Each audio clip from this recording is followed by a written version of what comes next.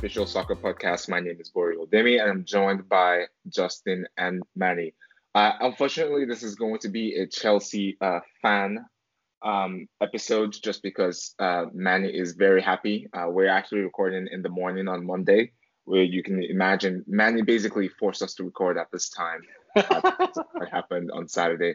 But we got to congratulate Chelsea. Against all odds, they won. They were seen as the underdogs.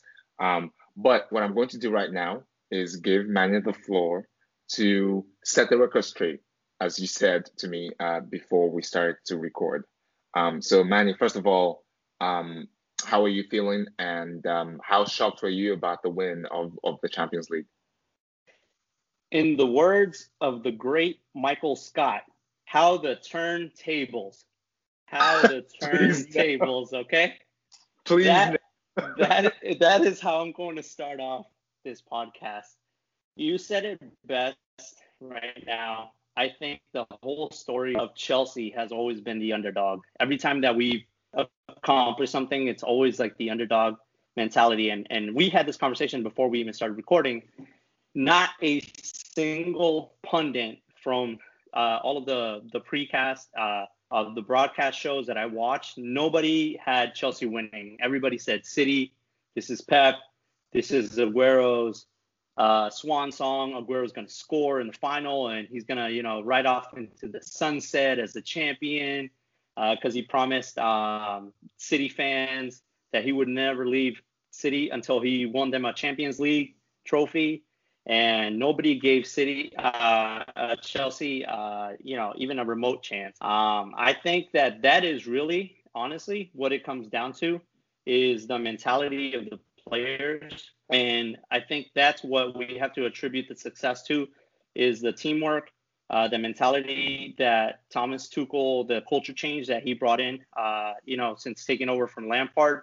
Because let's be honest, nobody would have predicted that Chelsea would have been in the final in January when we fired a legend, a club legend for Thomas Tuchel, who had just been fired as well from PSG. Like, there was no way anybody would have, predicted that. And the fact that, in such a short amount of time, he went and he changed the culture, the mentality, I think is really what led us to where we are. On the, what I saw on the game on Saturday was not just one player standing out. I saw 11 players like hustling, like playing their all, playing as if it was like the last game that they were ever played. They were, to your point, they were defensively very organized, well structured in the back. But every time someone lost the ball, I saw 2-3 players hustling back.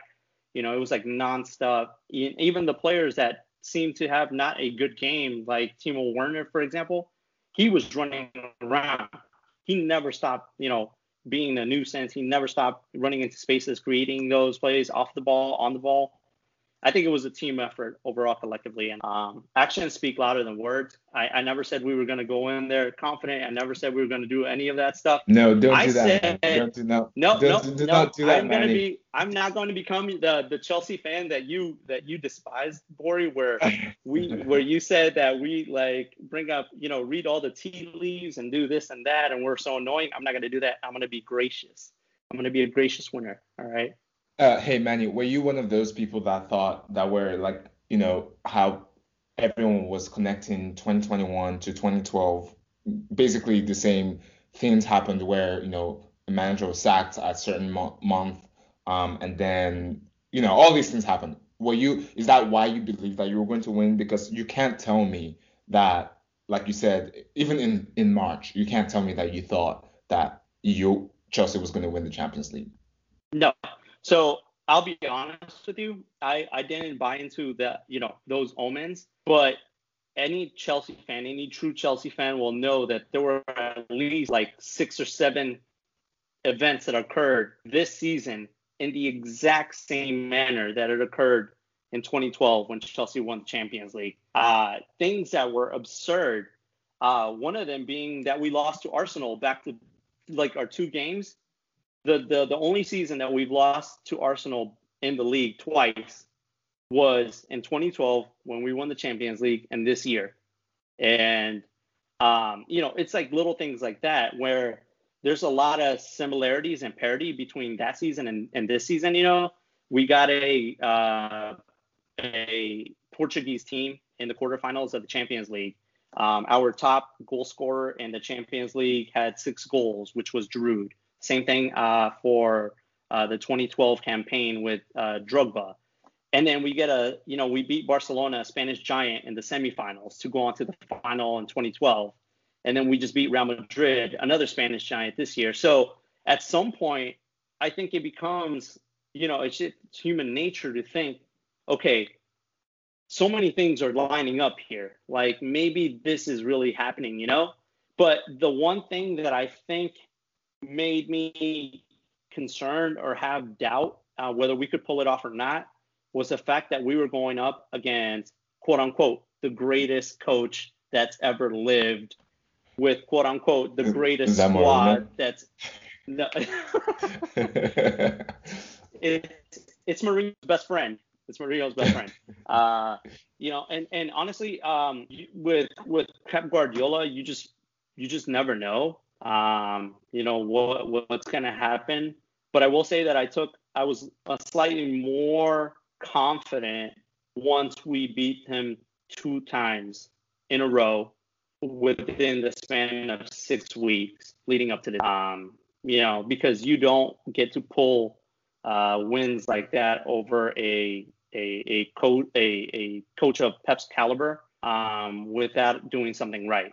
Like, it's one of those things where, like we talked about it, Bori, lightning doesn't strike, twice or even 3 times. And then this, so I got to give credit to the team. And I think we all have to give credit where credit's due. All right. What I want to do is unprecedented. I have to hear from another London team fan, and that's Justin. Justin, how are you holding up in the midst of all this? I mean, you don't even live in London, but I'm sure it feels like you live in London right now because of all the noise that you're probably seeing on social media. I've stayed off social media for the most part. I'm not really fully engaged in social media anyways, but I was dreading coming on here and hearing from the mouth of a Chelsea fan. But Manny's being very gracious, so he's doing it, which I think can be said for a lot of perhaps his brethren in the Chelsea fandom. But I appreciate it, and I got to give credit where credit is due, like Manny said. So it is what it is. Chelsea won. They deserve to win. I think we need to get into the actual breaking down the game. That's, I think, a lot of interesting tactical decisions, a lot of play, a lot of players specifically. I want to call out both the good and the ill. So I'm looking forward to getting into that stuff. But congratulations to Chelsea, and then also to former Arsenal manager Unai Emery and to Villarreal for winning the Europa League. And we can maybe spend a little bit of time talking about the crazy penalty shootout that led to their victory. But credit to both of them. I think the only team fandom that could feel worse than Arsenal's, though, it would be PSG. Because imagine not just one of your manager rejects, 2 manager rejects. Emery and Tuchel, both former managers of PSG and disposed of because they weren't, quote unquote, good enough. Both of them win European trophies this season. So I think that's the only fandom that could be a little bit more down in the dumps. And then obviously, if you're from the city of Manchester, I guess you're feeling pretty bad too, going 0 for 2 for your city. Wait. I have a question for Justin. First off, I appreciate the kind listen, but I'm surprised you didn't give a shout out to former Arsenal. I don't know if he's a legend now, if he ever was a legend, one Olivier Giroud, who has gone on to win a Europa League trophy and Champions League trophy since leaving Arsenal. How do you feel about that? The same way I felt about Van Persie going to Manchester United and winning trophies. So not good. I don't care. Olivier Giroud, he's got his trophies. He's one of the most handsome men in the world. I don't think he needs my applause to feel any better. I think he's doing okay. So no credit to Giroud, none. Hey, Giroud is linked to AC Milan, so maybe he'll bring that aura and maybe we'll win the Champions League next season. But let's actually dive into the game. Let's dive into the game. I think maybe Manu, you can. I don't know if there's anything we can break down from a Chelsea side because I think Chelsea played like Chelsea. They're very, at least after Tuchel, they've been a very defensive side. Kante leading the line, or not leading the line, but leading the midfield basically, and commanding, the defense basically, which shut down City. But I think all eyes just points to what Pep did, and the glaring thing for me is, Pep is known for overthinking things sometimes. So let's break down. Let's just start from the defense. And just Pep played in this normal 4-3-3 formation. Kyle Walker on the right side, Stones playing center back, Diaz also playing center back, and then Zinchenko playing left back. I think that makes. I think everyone here agrees that is a normal regular starting defensive forward for City, right? Okay. Well, since I got a yes from both of you, yes. No, I'm gonna say Okay. no. I'm gonna say no, and Why? I'm gonna say no because so two things. Zinchenko wasn't like the automatic starter, and he hasn't been with City. The last two times, obviously leading up to this game, it was like Mendy and Cancelo at the back. And I think that Pep tried to change that because, trying to deal with like Chelsea's speed up front. So Of course. I was actually surprised to see Kyle Walker in there and not Cancelo, who I think is a I don't know why better you would be overall surprised. player. I Because think Kyle Walker played very well. For my opinion, I don't think he made the mistake. did he though? He was at a position for the goal. He got caught up in between there was a whole the broken two play. They were all Man City's whole formation was totally broken for the goal. But I don't know. I mean, Manny has a point, but also in Pep's side in Manchester City, the only two automatic starters are Stones and Diaz, I guess, and then everybody else is fungible. They get in and out. So I think this back line made sense to me, at least. It's the midfield where we have to talk.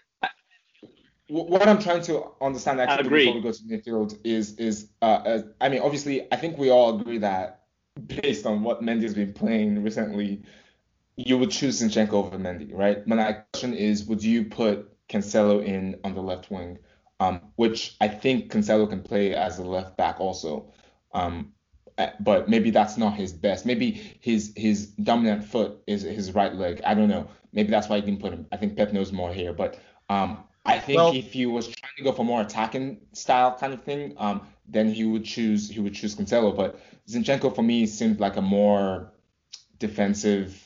I'm not saying that Cancelo cannot defend, obviously, but I felt Zinchenko was a more stable person to put in the left back position. Right. So as we know, and like I said, I think we all agree, we need to talk about Pep's midfield selections. That's the big.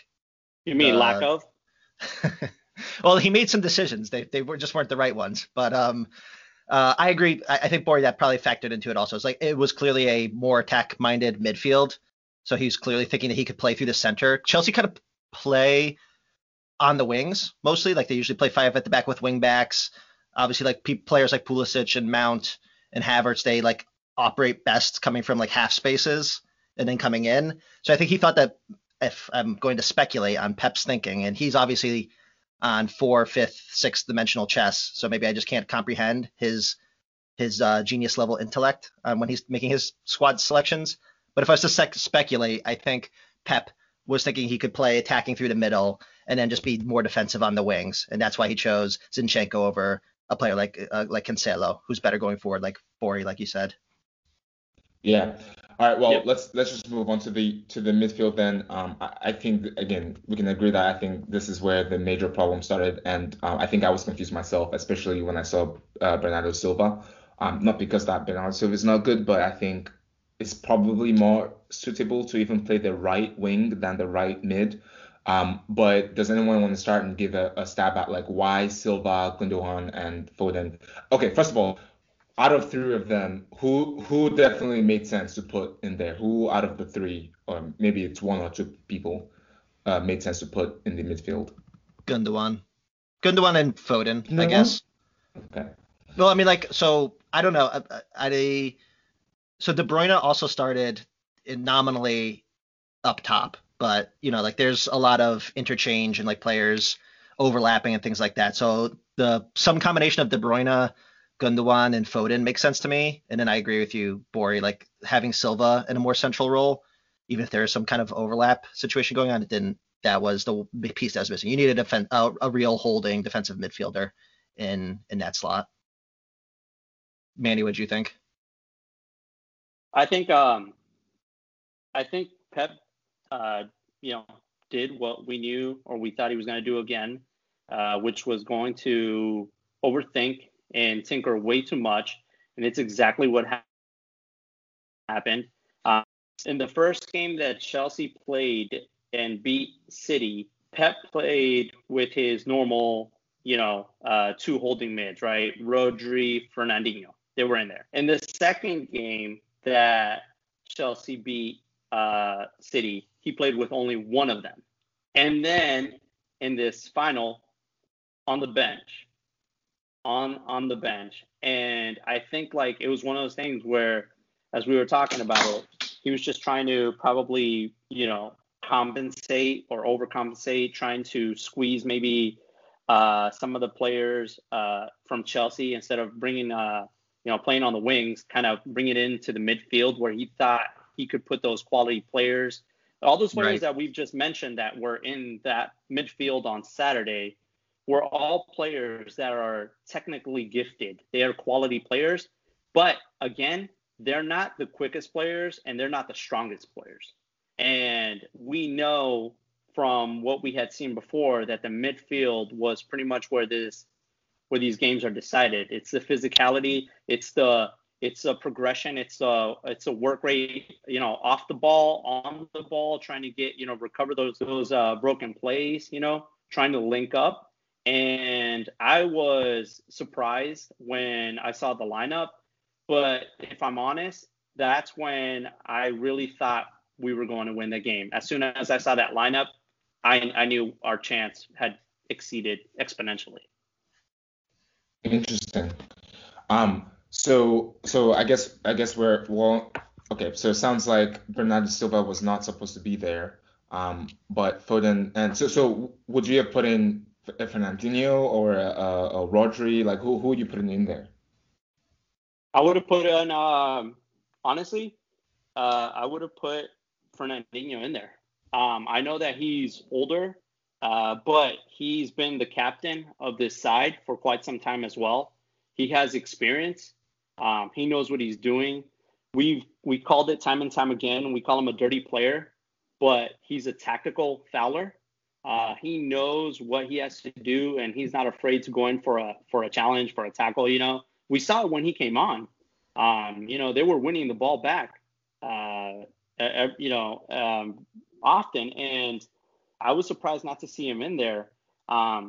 If you saw the games that Chelsea lost, specifically, I think about the game against Arsenal, where in the way that we lost it, Arsenal played a very high line, as do City, but they pressured Jorginho into creating a massive mistake, and that led to Arsenal's goal, and that was it. I think that the goals that have been scored against Chelsea have come from losing possession in the midfield with one of our holding mids, either Jorginho or Kovacic. For example, in the FA Cup final, and I really thought that Pep would try to follow that game plan as well, and just pressure either Jorginho or Conte, up high. And I don't think that the likes of Silva are physical enough to create that turnover. Yep. Yeah, that makes sense. So I think, the only thing with I always tend to sometimes go for experience too, but my only fear would be Fernandinho is obviously slower, but he has the experience. and then Fernandinho is hot-headed sometimes, and he could just get a red card. But at least in any case, I would have at least put Rodri in, just because he was a more suitable defensive mid going forward, in the lineup.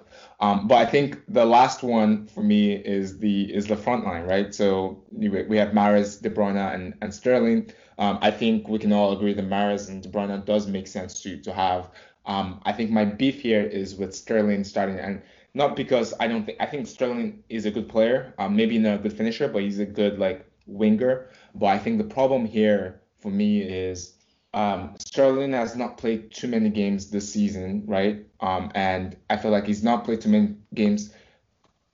I mean, okay, so he's not played too many important games this season compared to last season. And for a final, I think Sterling was not the right profile of player. Maybe Sterling could have been a right profile player coming in as a sub, but I just thought they could have switched things around and maybe put Foden in that position instead of Sterling, and then switch that position with maybe Gundogan with Foden's position of Gundogan, and then Rodri. But I don't know what y'all's thoughts are about Sterling starting, or maybe was Mahrez the other option that shouldn't have started?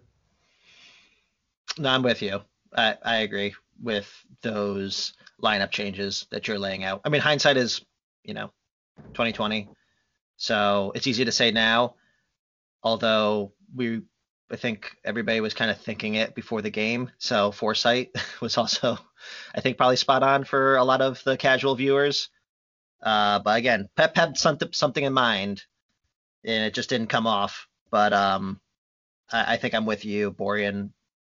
If I had been in those shoes, that's the tactical and lineup decisions I would have made pregame as well. Is Sterling out, a player like Fernandinho or Rodri in, and then move Foden further up the field. Yeah, and I'm sure Pep knows that Chelsea's defense has been, tremendous, especially since Tuchel came in. So I'm wondering why he didn't play someone like Aguero, or Jesus from the beginning. I mean, you're talking about players who haven't played a lot in big games this year. That would be Aguero. Well, so. I know. Yeah, but we're talking about experience here. We're talking about somebody that's a goal pusher, somebody that promised to win the Champions League before they left. Well, Gabriel is definitely not that. So I guess the way I'm thinking about it is I'm just thinking I would have just played De Bruyne in his in behind the strikers, and then just feeding because the problem is Chelsea is so defensive, and you have Kante in the mix, so you need to have I feel like you need to have a striker that would be able to score, score in maybe half the chances, right? Or maybe, let's say 20% of the chances, and you have probably arguably maybe the second best chance creator ever in the game. So I don't know. Like we said, hindsight is 2020, so maybe I'm just talking because this has happened already, but I just felt like everyone knew that Chelsea was a defensive side, and I didn't understand why why De Bruyne is leading the front line, even though we know that De Bruyne comes back and tries to create chances. But yeah, I don't know. I mean, I think you hit on the most important part. The most salient point in all of this is N'Golo Kante. We talk about, I think we've talked about in the past how the way you differentiate really good players, great players from top world-class players is a great player can influence a game. A world-class player, the opposition game plan specifically around that person. And I think Kante is that player. And I think that was perhaps some of the thinking behind Pep, is how to play around the fact that Kante is all over the place. Chelsea play like a two-man midfield essentially. But Kante is like a +1 to that two-man midfield. And Manny said at the beginning that he really appreciated the hustle of Chelsea when when they were transitioning back to defense, that he saw 2-3 players hustling back. Those 2-3 players, it was Kante and then somebody else. It was always Kante and then somebody else joining him. So you're right. It was N'Golo and Kante. It was two. That's what you were referring exactly. to. It was N'Golo and Kante hustling back. Right. But I want to call out what you said too. I think Kevin De Bruyne, and I noticed this from the get-go as well, and I think it was because of the formation that Pep put out.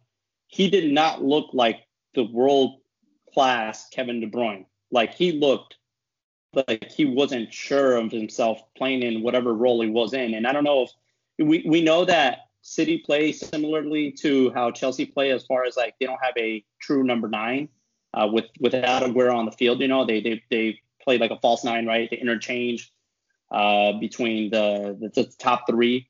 But De Bruyne did not look comfortable at all. I mean, every time he got on the ball, it wasn't just N'Golo, like, you know, pressuring him or him losing the ball. It was Reece James, you know, nicking the ball off of him. It was Spilicueta. It was like all these players. I don't think he felt comfortable playing the role that he was playing in on Saturday. I don't know if you guys noticed that as well. I mean, yeah. Unfortunate that he got, you know, injured and he had to come off the field. But I honestly do not think he made an impact up to the point that he was playing. Like, I don't see it. I think for me, Foden was doing a better job of being more impactful in the game than KDB was.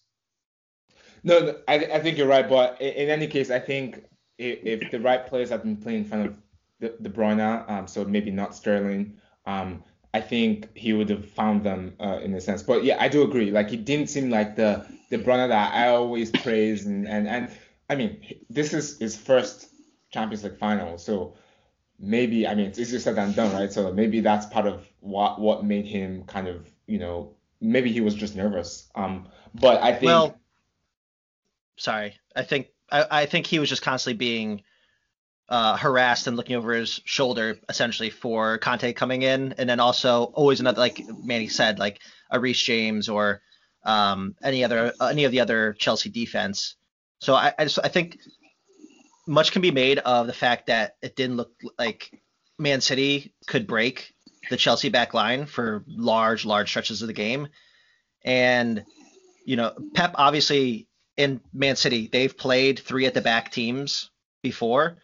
I don't think, and someone correct me if I'm wrong, if you can think of another team who plays 3 at the back and also has the quality of defensive players as Chelsea. Like, a lot of teams who play 3 at the back, it's to make up for their defensive deficiencies. Tuchel plays 3 at the back with quality players all across the back line, and so it's like he's playing 3 at the back and reinforcing already great players with like an additional body back there. So I noticed like multiple times, especially in the first 10 minutes of the game when Man City had a couple of chances, and then later in the game as well, it's like Man City would be breaking forward, and it always seemed like there was coverage. Like, there's always like one more defender than expected to be back there. It's like there's always one more man back there that had to be bypassed, or who would come in and make like a last ditch tackle, like when the Man City player was like lining up a shot. It's like usually a 3 at the back team is making up for their lack of defensive firepower in terms of quality, but Chelsea like reinforces their firepower with that extra man. And I think that would perhaps maybe explain some of De Bruyne's, unlike him, looking like uncomfortable on the ball or looking unsure of what his next move was going to be, which is unlike him in most situations. Yeah, I mean, I agree. I agree with that. I think the only chance that I can think of where Kevin De Bruyne looked like Kevin De Bruyne was was when he got past Azpilicueta on the left-hand side and put in that pass to Foden that looked like it was going to be a goal. And then Rudiger had that, like, you know, timely, exquisite tackle. Exactly. That was the only play that I can think of where Kevin De Bruyne created, or put in a ball that would have led to goal. Like, I outside of that, I don't remember him making any passes forward or breaking a line or, just even creating any type of chance, to be honest. Yeah. This 3 at the back thing, though, Tuchel's clearly very wedded to it. You know, like, so I was a little concerned. Chelsea, I would like, Manny, I'd be interested to hear how you felt when this happened. But when Thiago Silva went down in the first half, I was like, like, you know, this kind of breaks the whole system possibly. And this was like a chance where like Tuchel could have put in one of his more quality players. Like, not to say Andreas Christensen is not quality, but he's clearly a caliber below. He's not quality. Let's put it. Whoa. Sure. Don't disrespect that. You can see the difference when he came in. He didn't play well in my opinion. Don't disrespect the Danish Maldini like that, okay?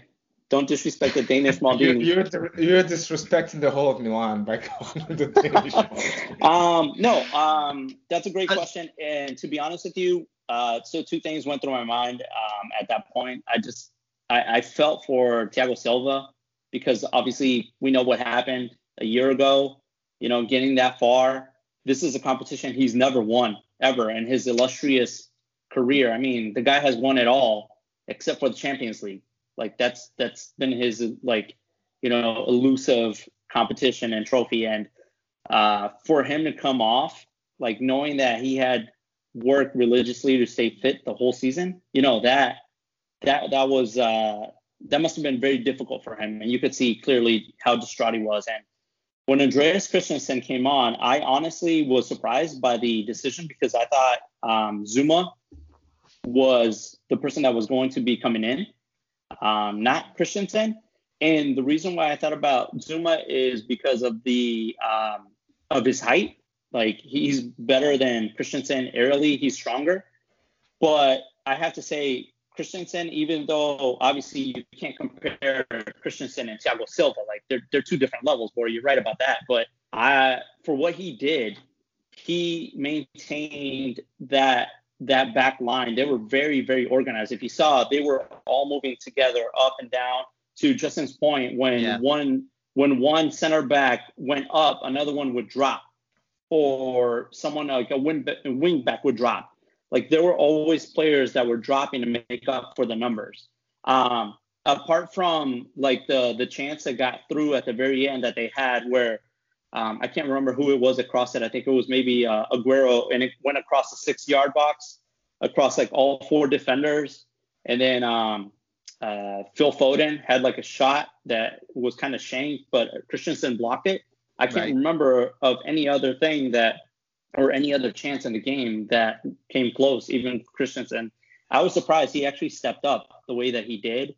I won't say that I was confident when he came in, especially for Thiago Silva, but he had to do it for 60 minutes. That's all they were asking him to do, and he pulled it off. With the right game plan and with the right preparation, I think a player, particularly a defensive player, can be unremarkable individually, but exquisite in a system. And I think Chelsea's, again, the 3 at the back with the wing backs, I think allows Chelsea to have a player like Christensen come in and be, nothing special on an individual level, but be a cog in a machine that is able to shut down the opposition's offense. So I think that, I guess what I was saying was it's interesting that it didn't even cross anybody's mind that, let's put on an actual a top quality caliber player when Silva gets injured. You could put in, Kovacic and play 4-3-3, or you could put in Ziyech, Ziyech and play a 4-2-3-1 or something like that. But that's not even an option. Tuchel's no, we're sticking with the 3 at the back. That's what works for us. We're going to continue to be a defense first team, even if it means bringing on a player like Christensen instead. And it worked. Yep, and so let's go on the side of Chelsea. Obviously, Kai Havertz scores the goal. I know we've talked about Chelsea a few times already while we're talking about Man City, but there's something that concerns me about Chelsea, especially when it comes to next season. And sure, they're a very defensive side. Kante really is this team, is the midfield of this team, in my opinion. Mount obviously is amazing. But the attack is weird. It is weird. Timo Werner is not putting in given how much Chelsea paid, he's not producing the goals, and he made a lot of mistakes in the game. So, Manny, I guess my question to you is just, I think in that regard, I think Chelsea were lucky in a sense that that didn't hurt them, because Man City is a high scoring team, right? So if Man City outscored them, then if Man City were able to find 2 goals, then they would have won the game, right? But my point is, Are you at all concerned about just the rate at which like Kai Havertz? Okay, sure, Kai Havertz scored, but he's not really that number nine that you really need. And Timo Werner is not a goal scorer. So where is Chelsea's goals? Like where are the goals going to come from next season? Yeah, no, that's a good question, and I'm going to take a page out of Roberto Martinez's post-match analysis with Timo Werner. And yes, he was brought in with the expectations that he would produce at, Bundesliga stats, right? Like he had amazing stats at RBL, the last few seasons. But there's a lot of things that we have to remember about this team as far as, just the way that it happened, bringing in all these players, bringing him on with Frank Lampard, a very green coach, not having trying to adapt to a new country, a new culture, a new team, all of that. The one thing that I see with him is his work rate. Like no matter what happens, he can miss. He's a volume shooter, right? He's always been a volume shooter, first of all. But he can miss goals left and right, but the guy never stops hustling. He never stops doing the quote unquote dirty work. And yes, I would say that, in terms of if we compare his production from this season to, seasons past, obviously this would be one of his, if not the worst season that he's had since he started his pro career. But you can't knock him too much, because I feel like every goal scorer goes through a drought at some period in time in their respective careers. Like we've seen it with some great strikers and forwards where they'll just go through a period like a dry spell. Like they just can't hit the back of the net for whatever reason. But what he brings to the table is that work rate off the ball. Like if you saw him around, he's always, like I said, he's always been a nuisance to that back line. And he's always in the back of managers' minds because he has the speed, he has the actual technical ability to get behind the lines, to get behind. And if it weren't for VAR, man, let me tell you, if it weren't for VAR, that guy would have at least like 12 to 14 more goals in his back pocket. But thank God we're not going to get we're not. No, you can't help but think that he's been incredibly unfortunate in some of the goals that he scored where they're measuring like his toenails, you know what I mean? Like his fingernails, like, come on, but through it, he's been probably the most criticized player of this whole squad. I'll say that, even though his price tag, he wasn't the most expensive player, but he has been the most criticized because we expected him to hit the ground running. We expected him to bag, 20 goals, 10 assists or whatever, crazy stats you want to throw out there. But he is a fundamental player to the way that a squad like Chelsea plays because he creates so many options, right? He's always creating options. You see him for the goal. He actually dragged, I think it was Diaz out of position. He dragged him out of position. He actually did it. That play, I remember seeing it. I told Bori, I've seen this match in English and in Spanish like 4 times, like 2 times each, just to see what the pundits say, just to get a feel for everything. And he had tried that same exact play, drawing out the center backs and everything once before it actually happened in the game, before the goal actually happened. He is always looking to make that run. I think like if he needs to work on anything at all, it's the fact that he needs to work on his timing. Like he has the speed. He doesn't need to take off before the ball's left because he'll get to it before most center backs will. If you think about it, he's that fast. If he works on that, I have no doubt that he'll be able to start scoring. And like I said, football is a game of confidence, especially with strikers and forwards. We've seen it before. Once you start netting a few, like that's all you need. So obviously there are different profiles of players, but Manny's talking about Werner's movement and his intelligence of where to be on the pitch and for making spaces for his teammates. Reminds me an awful lot of Liverpool fans talking about Roberto Firmino And I'm just like, maybe this is a tactical thing. Now all the top teams in England, the thing to do is have a number 9 who doesn't actually score goals. Think about Firmino for Liverpool, Werner for Chelsea, and Gabriel Jesus for Man City. It's like you put a forward in there who does some ephemeral something else for their teams other than scoring goals. Hey, those players are integral, man. You can ask any Liverpool fan. I don't know about Jesus, because Jesus is I think has been like a bust when you compare him for what he was. He's supposed to be a true striker, but Timo Werner is not a true striker. He's more of a like left forward, if you will. Like, I think that's his best system, playing in a 2-striker system. Right. So like something like a 4-4-2, for example. That's where he excels the most. And Chelsea hasn't been playing that system at all, because obviously we started with Tuchel. Like I said, defense wins championships. He solidified that back line, right? And, it is what carried us over the line. So I won't knock on him too much. I'll start judging him once we have a full preseason under Tuchel to see what happens. But the fact of the matter is that realistically, Giroud is going to be leaving, and I hope he doesn't go to Milan, because, that would be a waste. But he's going to. I'm just gonna act like that didn't happen. I'm gonna edit that out. But the latest rumors state that he is probably going to head over to Serie A somewhere.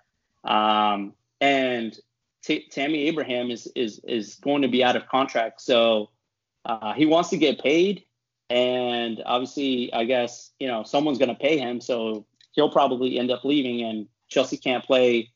Like, there's 2 striker spots up there for grabs. So I think we're going to be bringing someone else in. And what's going to be really interesting is if Tuchel will continue with the style of play that has, generated the success this season, or if he ends up switching it to accommodate for the likes of like Werner in a 4-4-2 system. Or something with a 2-striker system up top. Yeah. So what do we agree? The jury's still out then about. Yeah, the jury's still out, but he got, obviously, I think his I don't know what his final numbers of the season were, but I think he doubled the assists. His assist total were twice as much as his goal contributions. Again, if you factor in VAR, he would have had double digits, but hey, we're not going to get into that. It is what it is. He still contributed, is what I'm trying to get at. He still did it, and he never sulked around. I've never heard him badmouth or say anything about Tuchel or anybody else, or even the reporters when they keep nagging him and saying, hey, why aren't you scoring goals? Why aren't you doing this? Like, you were brought in to score goals. How come you haven't done it?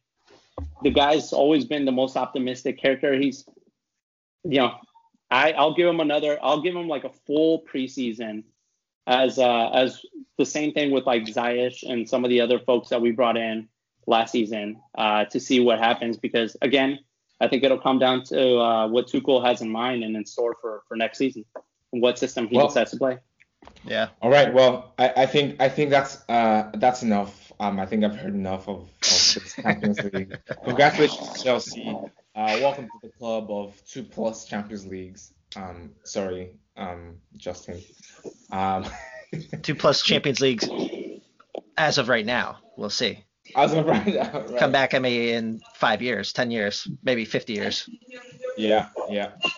But now that Chelsea's won, I don't know how this affects the seeding for the draw for Champions League for next season. But oh man, if Chelsea and Milan were to be drawn into the same group, I will love it. I would yes. love it. I would love to show Chelsea that this Champions League that they won, it's not going to be an every year thing. They're in for it. They're probably going to take another 9 years for them to win again. So, and you know what? I'll love, Justin. I'll love the fact that Milan is going to try to haggle Tomori's price, and then we're going to end up saying, all right, you know what? The deal's off. And then Tomori will end up playing in the team that eliminates Milan in the Champions League when we draw in the group stages. So I look forward to that, Bori. We're going to buy Tomori, and it's going to be great. We just want a $3 million discount. That's all. 28 to 25. Is that hard? Just a 3 million discount. Come on. All right. I think that's all we have today. I think next week we'll come back in, start talking about Euros, start talking about transfers. I think Milan is in a situation that Chelsea was in a few years ago when Courtois left.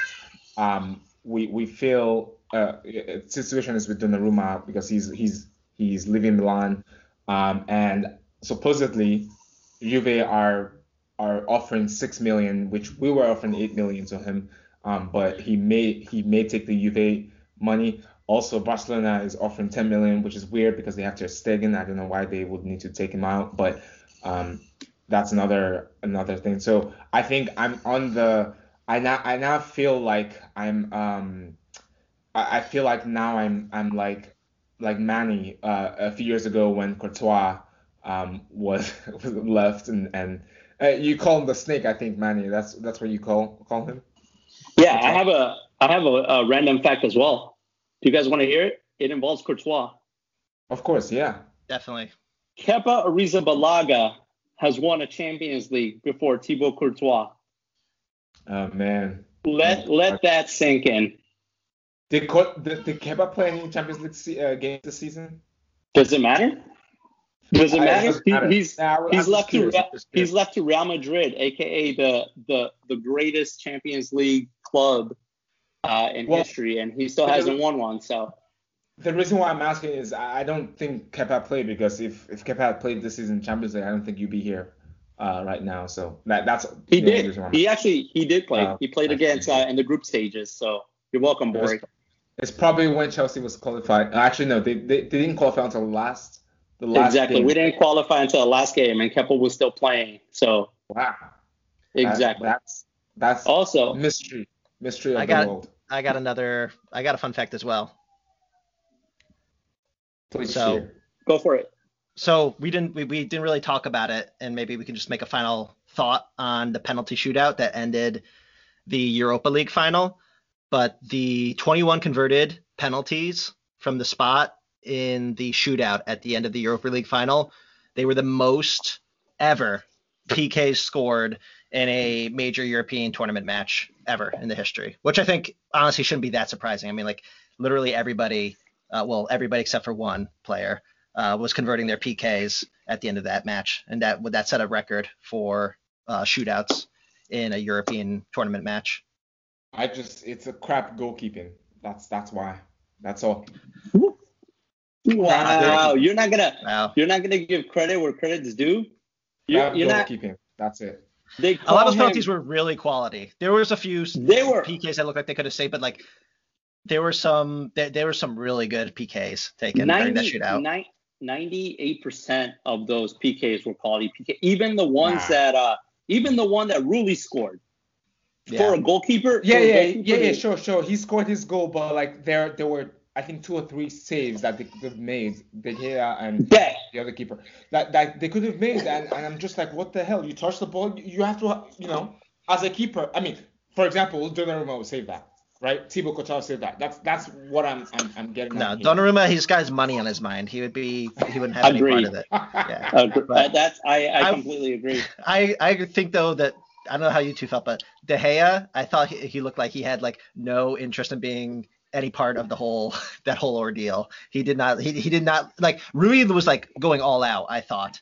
Even if like you said, I mean Bori, I'm sorry, if like you said he should have saved the ones he got his fingertips to, but De Gea didn't really look like he was like in the right headspace for the PK shootout in my opinion. And then also, obviously to cap it off by missing his shot. Can we all, I think everyone knows that De Gea is not a good shot stopper. But the other thing I was going to say is, can we just remember that United didn't even deserve to be in the final. So, they got what served them right. Because if you remember, and I'm not trying to be a sore loser here, but remember when Kessie scored for Milan and they said it was a handball, even though it was not a handball, even after they went to VAR. Actually, the ref didn't go to VAR. He waited for the VAR person. Ori, nobody remembers this. Nobody... I'm just saying, no. See, people remember. We're in a day and age where people remember. Like, you remember? I don't know if you all remember the phantom goal that Montari scored against Juventus. That crossed the line, and even though the linesman was there and saw it, and that still comes up on my feed, right? But everyone will remember that, and I still saw it this last weekend. Okay, then that's because you're embedded in Milan social media space. Nobody outside of the Milan fandom remembers this. It's going to happen to United in the future, and then they're going to call it out. Okay, that's all I gotta say. Unfortunately, Bori, I gotta say, the same thing happened, with Lampard's ghost goal. The only people that remember that, the only fan base that remembers that, is the losing fan base, unfortunately, and that's the way it goes.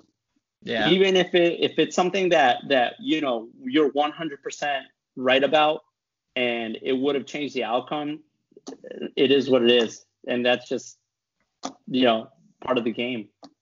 It's okay. Right or wrong. I know the way you're saying that right now is because you've won, Manny. So no, I'm saying, you know what? I'm glad you said that, because it's also I want to highlight before we go the great work that was done by the referees of the Champions League. Like, I think they were by far one of the most competent group of refs that I've seen officiate a game. And I bring it down to the fact that it's amazing what happens when there's a non-English, unbiased ref in charge of a game. Like, I think he did a great job calling the fouls on both sides. I think he did a great job managing. My only quarrel that I have with him is the fact that they gave 7 minutes of stoppage time, which is unheard of in a Champions League final. But it doesn't matter. It is what it is. So I think Lahoz is probably the best ref I think we have right now. I agree. And I don't know where he's from. I don't know. Is he Spanish? Spanish, yes. Yeah. So he does all those stuff. Yeah. So they need to obviously see what that guy's doing, right? And they need to send the likes of Mike Dean, Anthony Taylor, and all the other EPL refs to that training that Lahoz has received. They just need to watch La Liga. I think that's what they need to do. But you're right. Maybe Lahoz needs to start a school or something to this. Anyways, I think that's all we have today. Did you want to talk about any other random fact? I know you have a list of them, Manny. Save it for the next one. We have to figure out what we're going to talk about in the next one. So we got a long summer ahead of us for plenty of facts. Of course. All right, well, I think that's all we have today. Thank you so much, Manny. Congratulations, Chelsea. Congratulations to Arsenal also for finishing top 10. And thank you so much, Justin, for everything. Thanks, Bori. For joining the podcast today. As usual, you can find us on Spotify, Apple Podcasts, and Google Podcasts. We'll talk to you next week. Bye-bye.